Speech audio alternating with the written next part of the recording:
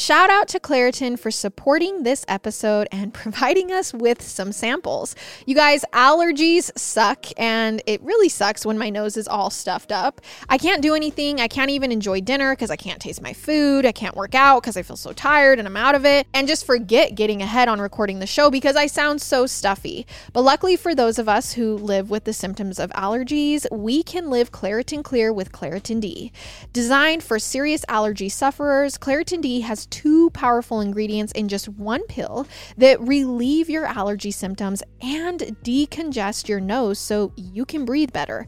I've honestly been using Claritin D for my allergies forever, and it's always been my go-to. I know when spring hits, I won't have to worry about my eyes watering like crazy and my nose running like a faucet. Ready to live life as if you don't have allergies? It's time to live Claritin Clear. Fast and powerful relief is just a quick trip away. Ask for Claritin D at your local pharmacy counter. You don't even need a prescription. Go to Claritin.com right now for a discount so you can live Claritin Clear. Use as directed. Hey, Murder with My Husband listeners, we're here to tell you that there's no reason to panic the next time you're searching for the perfect gift. Now you can use gift mode on Etsy. Gift mode on Etsy takes the stress out of gifting so you can find the perfect item for anyone and any occasion. It's easy. Just tap or click gift mode on your Etsy app or Etsy.com. Then answer a few short questions about who you're shopping for and what they like. And gift mode instantly gives you curated gift ideas based on hundreds of personas. There's a lot of pressure around gifting. I usually actually have a hard time thinking of gift ideas. Garrett and I sometimes get super stressed trying to find the perfect thing. But now with gift mode on Etsy, I can search hundreds of gifting personas and find so many incredible items. And I actually just found a custom pickleball set for my pickleballer who, as you know, is obsessed with it. Now, it's simple to find gifts made by independent sellers for all the people in your life. So whether you need a housewarming gift for the new homeowner or a birthday present for the pickleballer, Gift Mode has you covered. Need to find the perfect gift? Don't panic. Try Gift Mode on Etsy now. You're listening to an Ono Media podcast. Hey everybody, welcome back to our podcast. This is Murder with My Husband. I'm Peyton Moreland. And I'm Garrett Moreland. And he's the husband. I'm the husband. Your drink spilled. Do you know what today is? Today's Monday. No, today is the 200th episode of Murder with My Husband. That is a lot. 200 freaking episodes. Who would have thought that I'd still be here hating true crime after 200 episodes? You guys have not convinced me at all. Do you feel like maybe when you started this, you weren't quite sure what you were getting into? Like, do you feel like your life is just consumed with true crime? Truly a subject that you are not fascinated by and that you don't enjoy? I feel like we do a good job or I do a good job at putting it in different boxes. Compartmentalizing? Yeah. Like, oh, this is here, this is here, this is here, and moving on. You know? I just can't believe that I remember us just sitting around the table going, Murder with My Husband? Is that the name? Yeah. And now Here we are. Like from sitting on the floor recording to crying because I didn't know if I could do another episode to here we are 200 episodes later with this beast, this machine. It's crazy. Well, with that being said, do you have it's not technically 210 seconds. It's not. I don't think it's even close because I don't think we started 10 seconds until, I don't know. Is this naturally progressed? Probably a while in, right? All right. Well, you ready for your 156th 10 seconds? Well, Peyton and I started a new show. We are 2 episodes in. I don't even know how many episodes there are. I think we're like 3. We watched quite a few. And, we might be 3. And it's called Fool Me Once on Netflix. I don't know how many more there are. Maybe there's only 3. I thought it said limited series. So we started that. We'll see how it goes. I think it's pretty good so far. Peyton doesn't really like it. But she doesn't like a ton of TV shows. So I'm trying to get her into it. I also started working out again. Back in action. Healthy. Might be running. Might be lifting weights. Going to keep it a mystery for now. Yeah, that's kind of all I got this week for 10 seconds. So let's hop into this week's episode. A reminder before we get into today's episode, we are streaming every Thursday at 5:30 PST on Twitch. We're dissecting true crime footage, reacting to body cam footage, just kind of talking about anything true crime, hanging out. It's usually for about 2 hours, 5:30 to 7:30, an hour and a half or so. So come and join us. There are links all over in our social media, the podcast, everywhere, and we'd love for you to join. Peyton's actually been really liking it.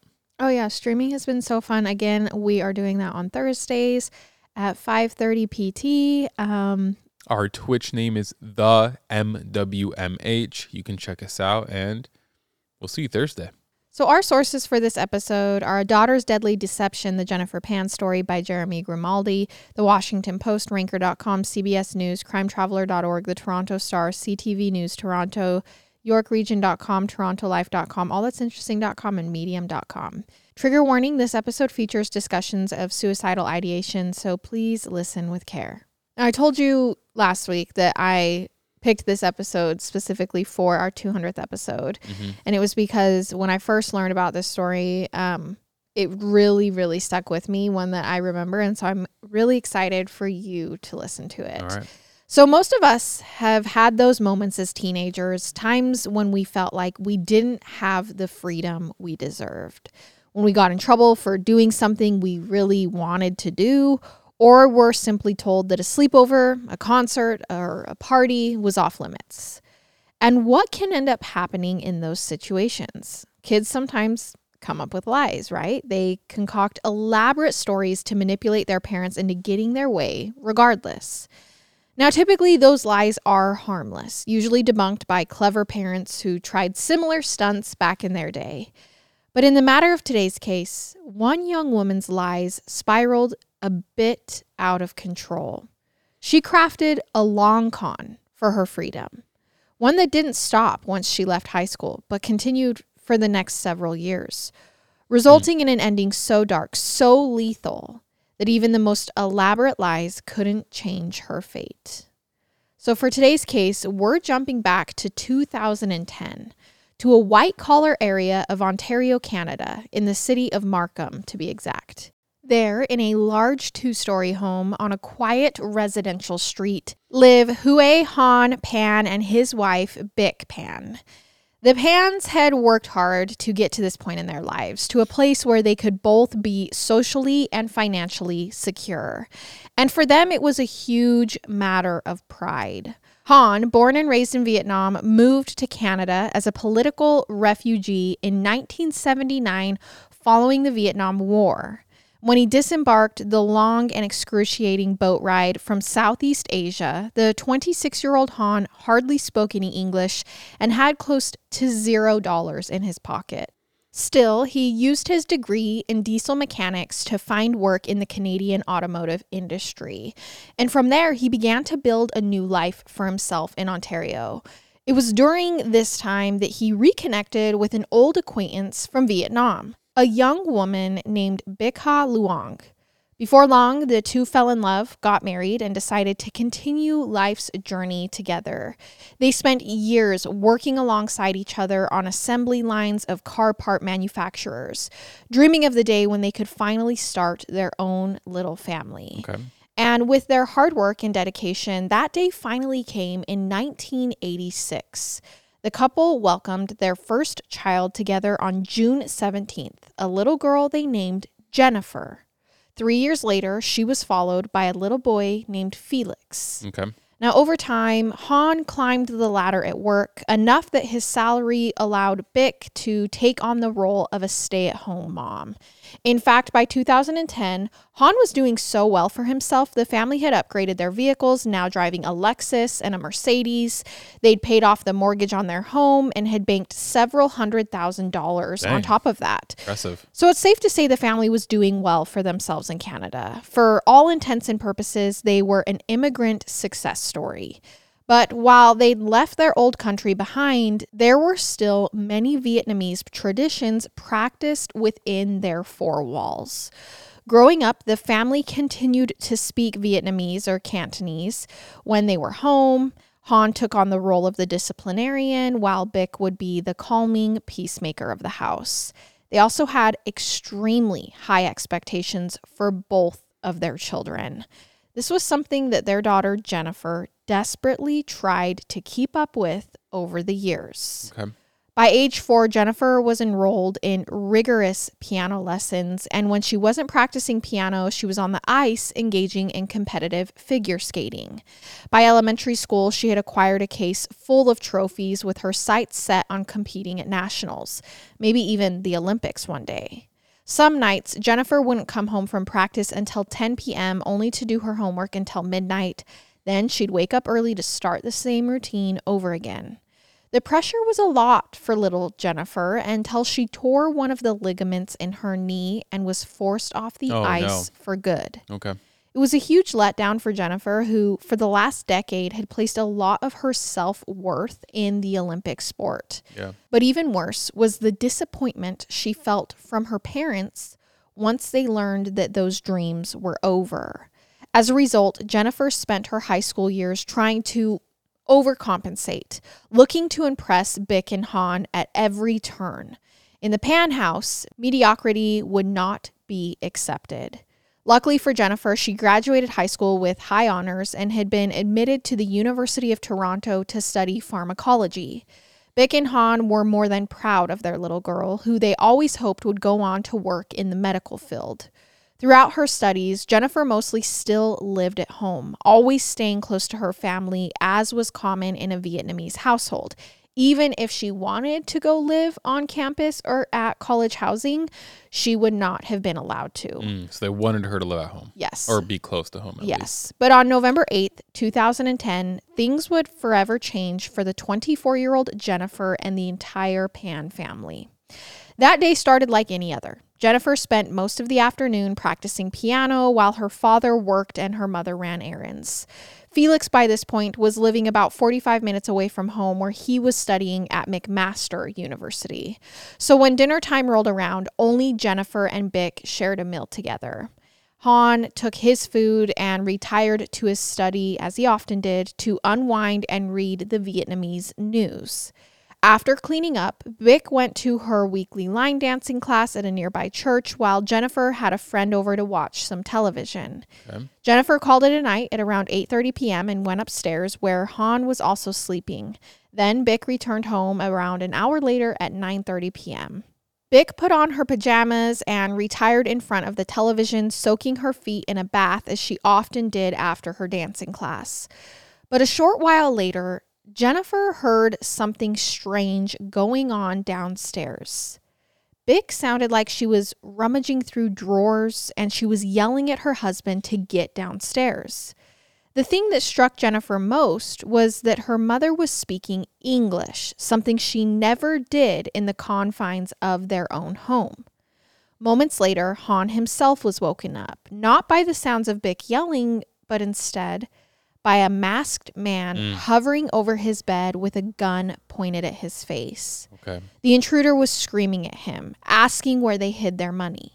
Still half asleep, the man then grabbed the 57-year-old Han by the back of the neck and led him downstairs, where another masked intruder was pointing a gun at his wife. Jeez, man. Han assumed these men were just there to rob them, so he was willing to cooperate with their demands. The problem was, this wasn't the first time the Pans had been in this situation. They'd been robbed years ago in an old house, and ever since, the couple refused to keep large sums of cash inside their home. Okay. So Han told the robbers that he had $60 in his pants upstairs, but that was really it. Unfortunately, this response was met with a punch in the head, as one of the robbers insisted Han was lying.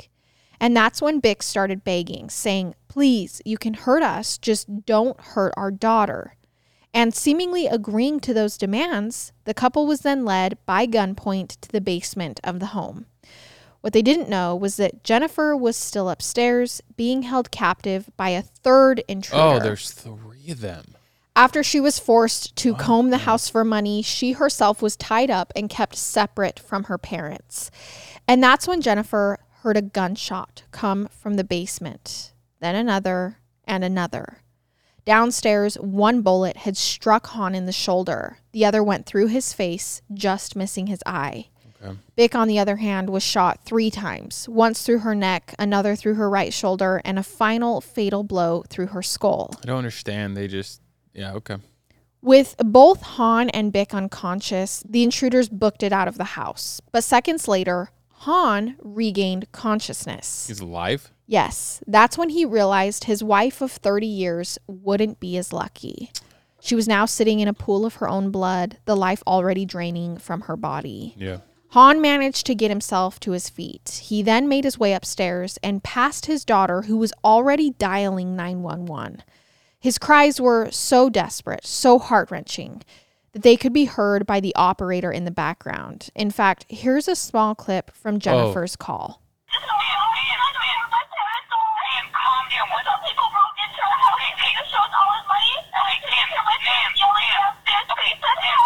Where are you? What? Avenue Road. Yes. You spell the name for me, please? Dad? Ma'am. Hello? Hello? I don't want to hear anymore. Ma'am, I need to know your address.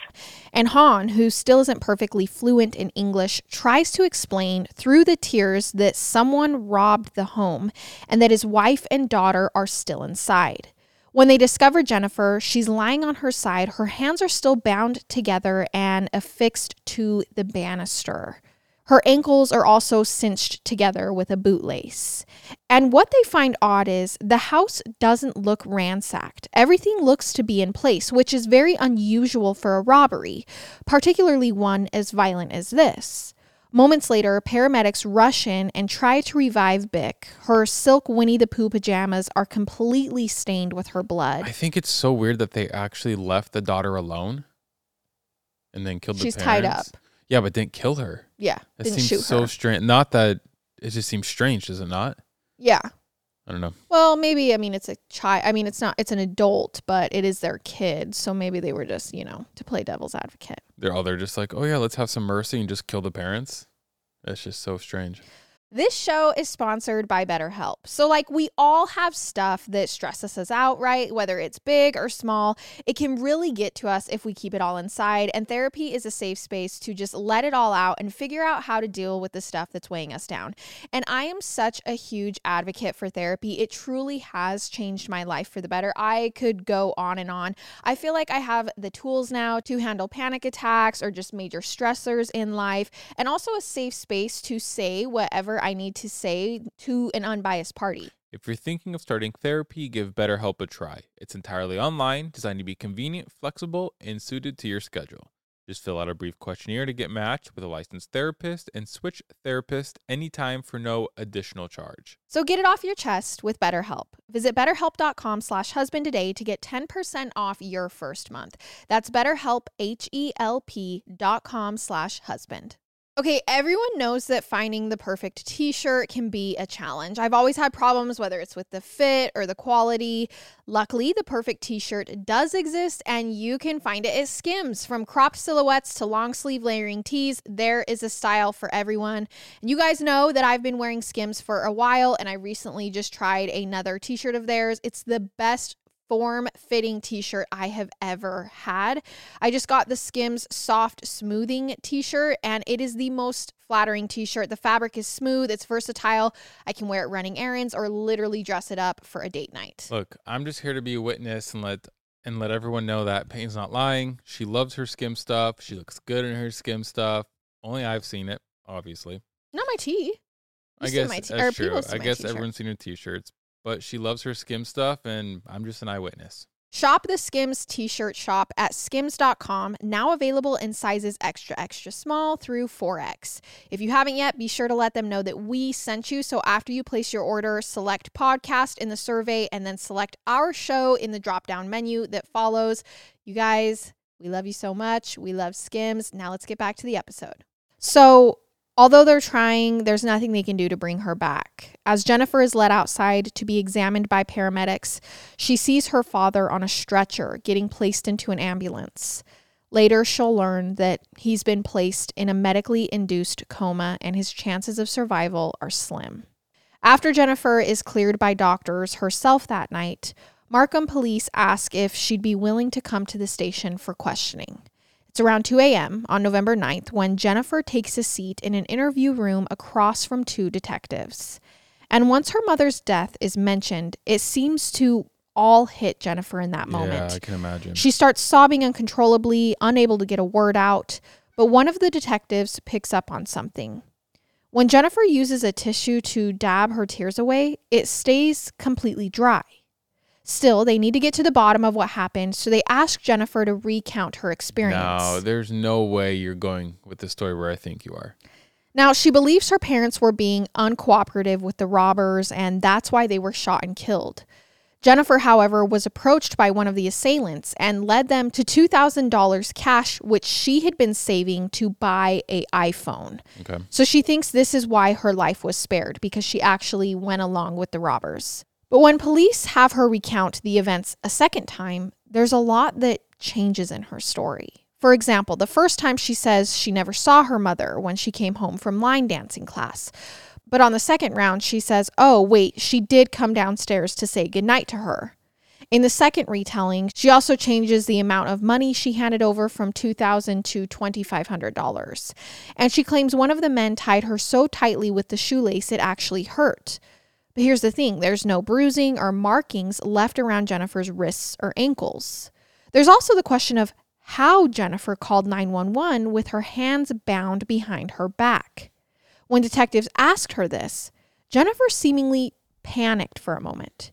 She then told them she'd had her cell phone tucked into the waist of her yoga pants and managed to wiggle free enough to place the call and put it on speaker at full volume. And even if Jennifer's phone call did make sense, there were other details that didn't. Like the fact that the keys to Bick's Lexus were on a tray right by the front door.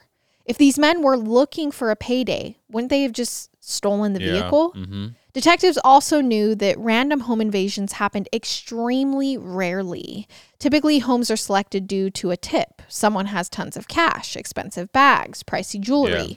Some guarantee that their efforts are going to pay off. Not to mention, the city of Markham was one of the safest areas in Ontario. In a city of 1 million people, they'd only experienced a total of 14 home invasions the year prior. But here's one of the most baffling details that detectives can't stop thinking about. Jennifer says her father never came to check on her. Instead, he ran out of the house and onto the front lawn, calling for help after the intruders left. No matter how injured he was, you would imagine a parent would rush to check on their child before anything else, right? Well, I don't know. I mean, yes and no. If I was shot in the face, I don't know. Maybe if I'd be thinking that. Yeah, maybe not. Maybe I'd be running out the front door like somebody help me. But he doesn't know at this point that his daughter is untouched. True. Yeah, that's true. So wouldn't you run up to say, did they hurt my daughter? I don't know. So a few days later, police actually got an answer to this question. On November 12th, Han came out of his medically induced coma. Oh, freaking way. He survived the attacks, beat the odds. But it's not good for Jennifer because as soon as he's able to talk, he offers a critical piece of information. He says that when he was being led downstairs with his wife, during the robbery, Jennifer was casually talking with one of the robbers. She was not tied up at all. She was walking freely around their house. It wasn't until the police got there that her hands and ankles were suddenly bound. How can you do this to your parents? We did another case. I mean, I guess this hasn't been solved yet. We'll get there. But we did another case where a kid beat his parents himself. Do you remember what case that was or what episode? That was so disturbing. I can't believe we're going back there again. Okay. You're smiling like I'm not smiling at the story. No, but I see the parallels between the story, but because I know both stories, they seem so different in my head. Okay, let's keep going. We'll keep going. So police can't help but wonder, right? Did Jennifer have some hand in orchestrating this whole thing? Like, it hits them at this point. Her interrogation was a little weird. She kind of froze up when they asked her about how she was able to make the phone call. Yeah. And then her dad's like, no. She was just hanging out with the robbers while we were being led downstairs to be shot in the face and killed. And if so, if she did have a hand in it, what on earth could have driven her to this point? Like, why even orchestrate this? So, as I mentioned before, it was no secret that the Pans were pretty hard on Jennifer for a lot of her life. Mostly they wanted her to create her own success, just like Bick and Han had done for themselves. But those incredibly high standards weren't something that came easy for Jennifer. In fact, it started well before Jennifer had injured her knee and stopped skating. Jennifer said the first time she really began to struggle was in 8th grade when she realized she wasn't going to be made valedictorian. It was the first time Jennifer wondered what the point of all of her hard work was, if it wasn't going to reap any rewards. So when high school came around, Jennifer found herself slacking off a little bit. If her grades weren't going to be perfect, why bother at all? Jennifer's average dropped to a C, where she knew was not going to be acceptable to her parents. So she found a way around it. She began forging report cards and lying to her parents about her classwork. But even with these fake grades, Jennifer's parents tightened their reins and upped their expectations. She wasn't allowed to attend sleepovers, parties, any other activity that could distract her from keeping her grades up. Dating, wearing makeup, even socializing with the opposite sex was absolutely out of the question. Okay. This was a rule her parents actually told her they would be implementing until she finished college, which was a particularly hard rule for Jennifer to follow, especially when she got to junior year of high school, because that's when she met the love of her life, a half Chinese, half Filipino boy named Daniel Wong. The two met in the school's marching band, and not only did Daniel have the allure of being a year older than Jennifer, his parents gave him a lot more freedom than hers did. Over time, Jennifer began sneaking around, calling him late to chat or texting all hours of the night. Just kind of being a typical high school kid. Right? Like, it's nothing crazy. At least in America. I mean, I know cultures are different around the world, but... She'd lie to her parents and sneak off with him after school, secretly spending time at his house on the weekends. The kind of stuff a lot of teenagers do. Yeah. Meanwhile, Jennifer kept the relationship completely a secret from her parents for as long as she could, because this is against the rules. She's not even allowed to talk to boys, let alone date one. She knew they would not approve.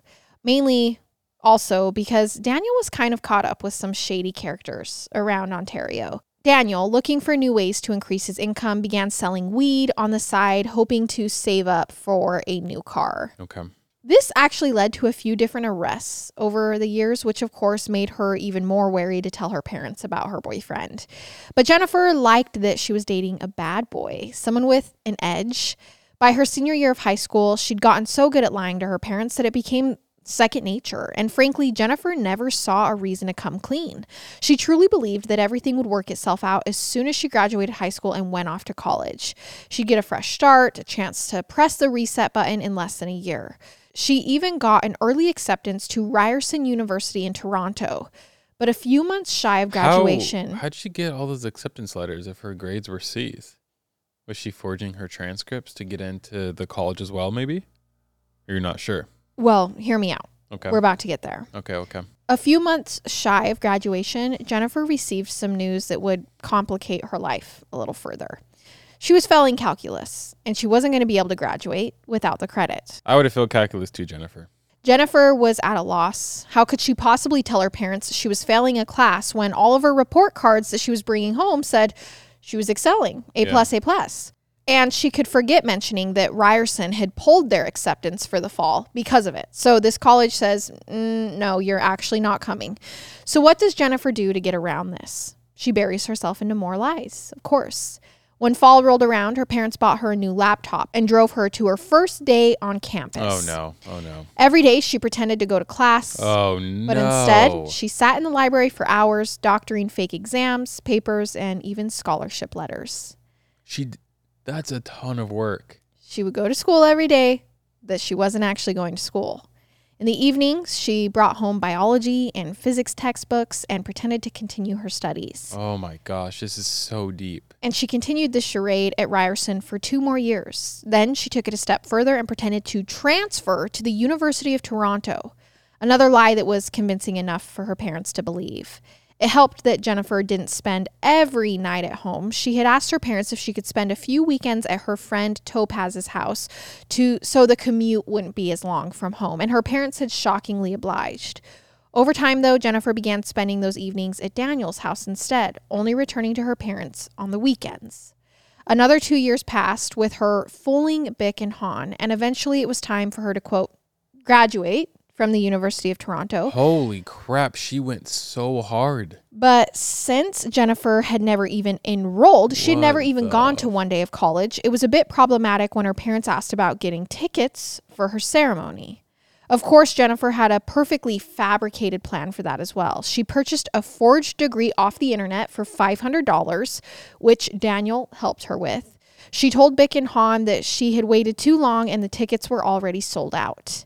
And then, when Han asked to see photos from the ceremony, Jennifer told him that her friend had accidentally flown back to Hong Kong without giving any of the photos to her. There's no way. She just lie after lie. There's no way you believe that as a parent, though, right? Well, they kind of do. The lies don't stop after this fake graduation. Jennifer told her father that she had gotten a job at Toronto's Children's Hospital. And this is where Han's suspicions started to kind of reach a crescendo. While he'd certainly been wary of her stories in the past, this job at the hospital wasn't making a lot of sense. Jennifer wasn't coming home with any scrubs, uniforms, badges, anything to prove she'd ever even stepped foot in the hospital. And that was enough for Han to finally take action. He insisted on driving her to work one morning, and when they got to the hospital, Jennifer bolted out of the car and into the emergency waiting room, where she hid for several hours, praying her father wouldn't come inside. He didn't, but back home, her mother was doing her own due diligence. She'd called her friend Topaz, the one Jennifer was supposedly living with during the weekdays at school, but she calls only to find that Jennifer had actually been staying at Daniel's, and Topaz knew nothing about this job at the hospital. That's when it really came crashing down for Jennifer. So when she comes home that evening from work, from hiding in the ER, her father demanded she tell them the truth about everything. And finally, Jennifer admitted, not only was she not working at the hospital, she never even went to University of Toronto or Ryerson. In fact, she'd never even graduated high school. I don't understand how you can lie for that many years. That's a long time. We're not talking about a year. We're talking about 4, 5, 6 years. She doesn't even graduate high school. She goes to college. That is next level. Yeah. So with the truth finally exposed, Han and Bick were livid. Then Han gave her two options. Get out and go live with Daniel and never come back. Or choose us. Get on the straight and narrow and never see that Daniel boy again. Okay. What they didn't realize was Daniel wasn't the catalyst for Jennifer's spiral. He was just a pawn in it. Still, shockingly, Jennifer chose the first option, to stay home, suffer the consequences, and turn her life around. At least now the lies could finally stop, and this weight she'd been bearing could be lifted off her shoulders. After that, Jennifer lost the privileges her parents had awarded her. There was no cell phone, no computer, no leaving the house without the company of her mother. By this point, though, Jennifer was 23 years old. So they take her cell phone away. They're like, you can't leave the home without us. And a few of her friends were wondering, why on earth did you choose to stay at home and live with your family if this was their reaction? Like, if they gave you the option to go to leave, why not just move out, start a life of your own? But Jennifer admitted she wasn't ready to cut her parents out of her life forever. Like, truly, even at 23, being told, choose us or choose them, abandon your family, never see us again, and go live this life, or stick with us. I mean, that is a really hard thing at 23. She knew that if she left, that would be the last time she ever spoke to them. And culturally, it just didn't feel like an option. This wasn't the house that she was brought up in. So over the next few months of her grounding, Jennifer did start to turn herself around. She enrolled in a calculus course so she could finally get that last credit and graduate high school. She continued to teach piano lessons. She even got accepted, for real this time, to Scarborough Centennial College for January of 2011. Okay. But all of this was taking a serious toll on her relationship, still secret relationship with Daniel. Not only was she forbidden from seeing him, her parents were tracking her communication with him as well. And by that spring of 2010, Daniel got tired of waiting around. He told Jennifer that he'd met someone new, that the relationship between the two of them was over. And that's when something inside Jennifer snapped. You know, some people enjoy composing their own music, chord by chord, and others are happiest when they come across that one perfect song. Work is not a lot different than that. Whether you prefer building your own workflow or using a pre-made template, with Monday.com, you and the team can work in a way that's comfortable for everyone. Tap the banner to go to Monday.com and build your own amazing workflow, or find an awesome template. No judgment. All right, you guys, Audible is your one-stop app for all things audio entertainment, from bestsellers and the latest releases to celebrity memoirs and gripping mysteries. Audible's library is brimming with countless genres to love and new discoveries to make. Dive into an unparalleled selection of audiobooks and explore exclusive Audible originals brought to life by top celebrities, renowned experts, and fresh voices. As an Audible member, you can choose one title a month to keep from their entire catalog, including the latest bestsellers and new releases. Plus, you can enjoy unlimited access to a growing selection of audiobooks, Audible originals, and podcasts such as Murder with My Husband. Honestly, I love Audible because I will get into a story while I'm cleaning or driving. Sometimes I get so hooked listening to a story, I just end up finding new places to clean or just end up sitting in my car, which drives Garrett nuts, but I'm out there sitting there. New members can explore Audible free for 30 days. Also, this March through May, let Audible sweep you into a realm of intrigue and suspense with their mystery and thriller collection, featuring exclusive new thrillers from their best-selling authors. Their selection is designed to captivate and surprise, ensuring your heart rate remains as elevated as your imagination. New members can try Audible for free for 30 days. Visit audible.com/MWMH or text MWMH to 500-500. That's audible.com/MWMH or text MWMH to 500-500. Not knowing how to handle the rejection from Daniel, Jennifer reconnected with another old high school flame to fill the void, a man named Andrew Montmayor.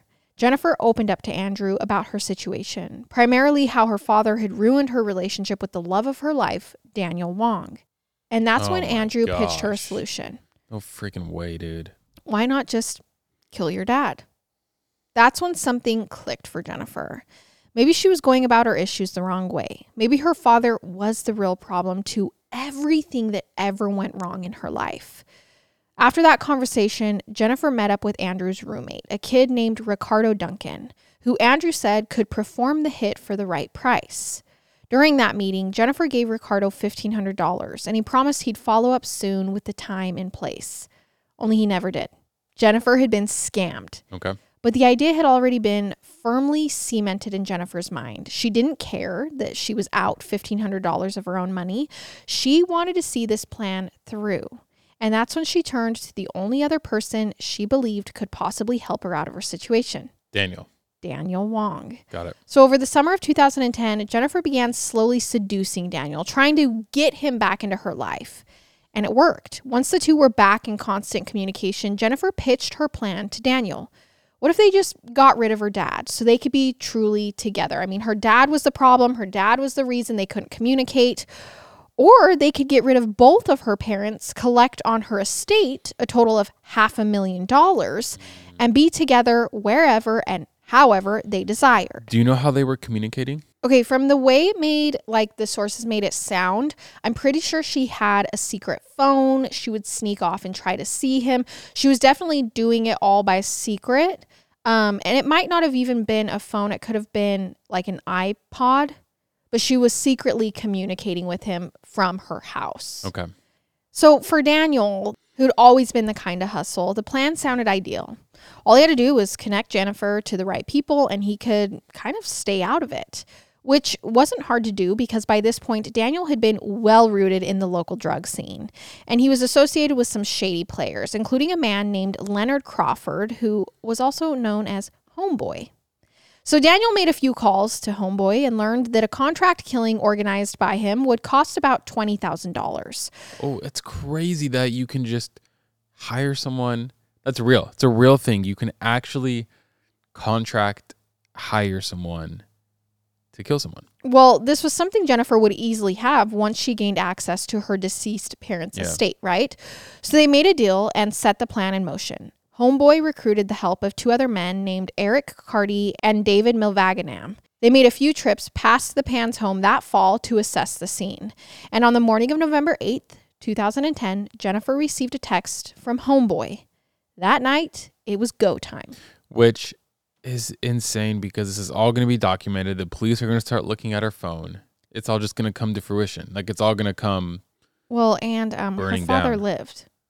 And her father lived, yes. She's not getting that estate or that 20K. She's not getting that estate. And her father's alive and is going to know everything. Well, and saw her in cahoots with the robbers. Oh, I mean, she deserves it, though. I don't feel bad. So around 9:35 p.m., Jennifer received a call from David, one of the hitmen, to say they were on their way. She went downstairs, said goodnight to her mom, and then discreetly unlocked the front door of the house. At 10:02, Jennifer switched a light on in the upstairs window to signal that everyone was in place. And about 10 minutes later, the 3 intruders came barreling through the front door, guns in hand. And well, you know how the rest of the story went down. So now it makes sense why Han saw his daughter speaking to the intruders like she knew them, because she did. This was a detail that actually had been confirmed 2 days before Han had even woken up from his coma. This was confirmed by Daniel Wong. On November 10th, Daniel had been called down to the station, and that day he spilled everything. Oh, he just ratted her out. He told police about Jennifer's lies, her plan to kill her parents, and the fact that he'd help put her in touch with the gunman. The cards were out on the table. Now all police needed was for Jennifer to fess up. So on November 22nd, Jennifer was called in for a 3rd interview. And instead of admitting to the hit, she threw the police a bit of a curveball. She claimed the whole operation had gone terribly wrong and that the 3 men were actually hired to kill her. She told detectives that she had felt like such a failure by this point in life that suicide appeared to be the best and only option. The thing was, she couldn't do it herself. Jennifer stuck to this story for the next 4 hours, but she didn't realize that she'd already implicated herself here. She'd admitted to being at the center of a conspiracy, intentional or not, one where she hired a hitman and put her parents' lives at risk. But I assume it would be less of a charge or less time than if she admitted to hiring people to kill them.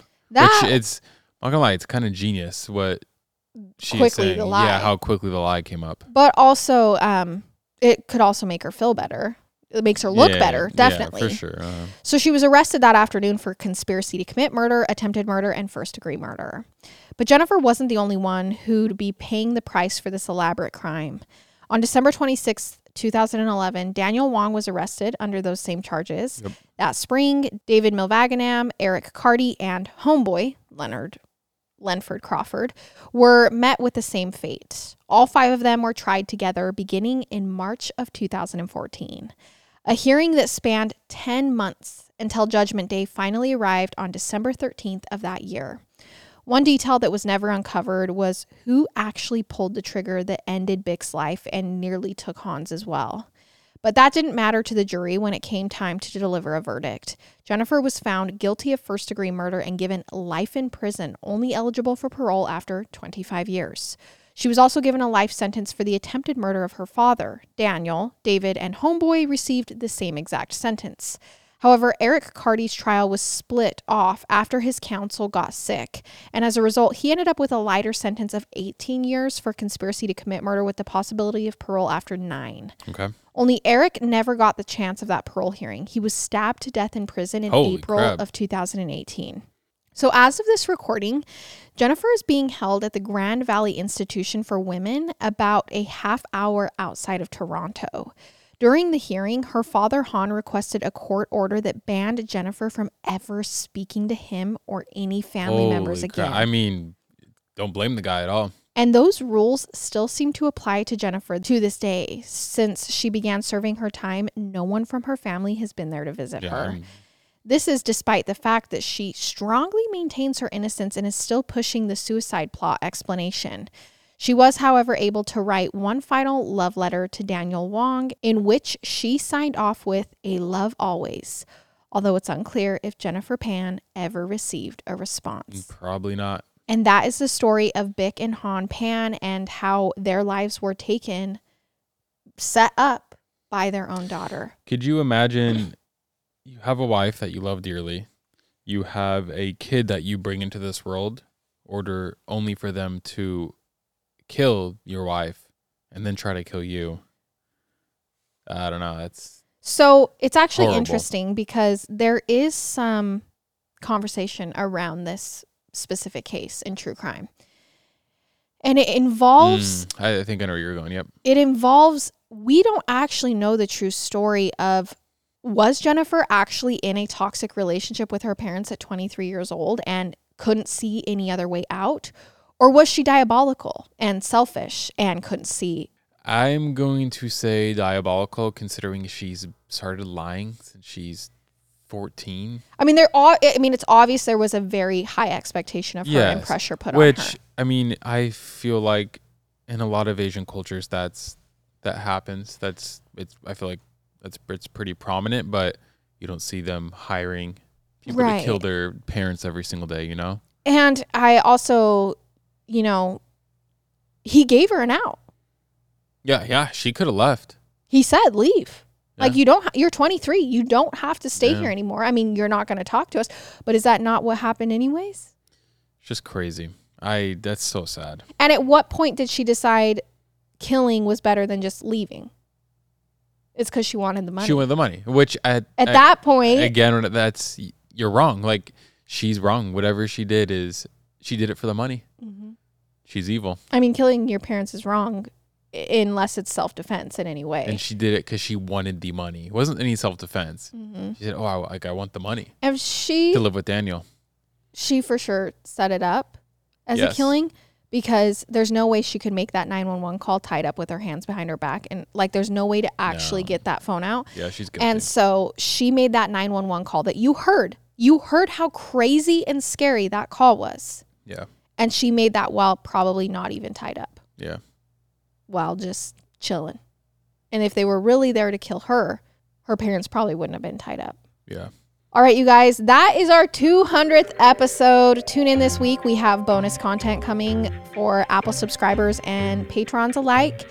And then don't forget that we are streaming on Twitch this Thursday, 5:30 p.m. PT. And we will see you there. I love it. I hate it. Goodbye.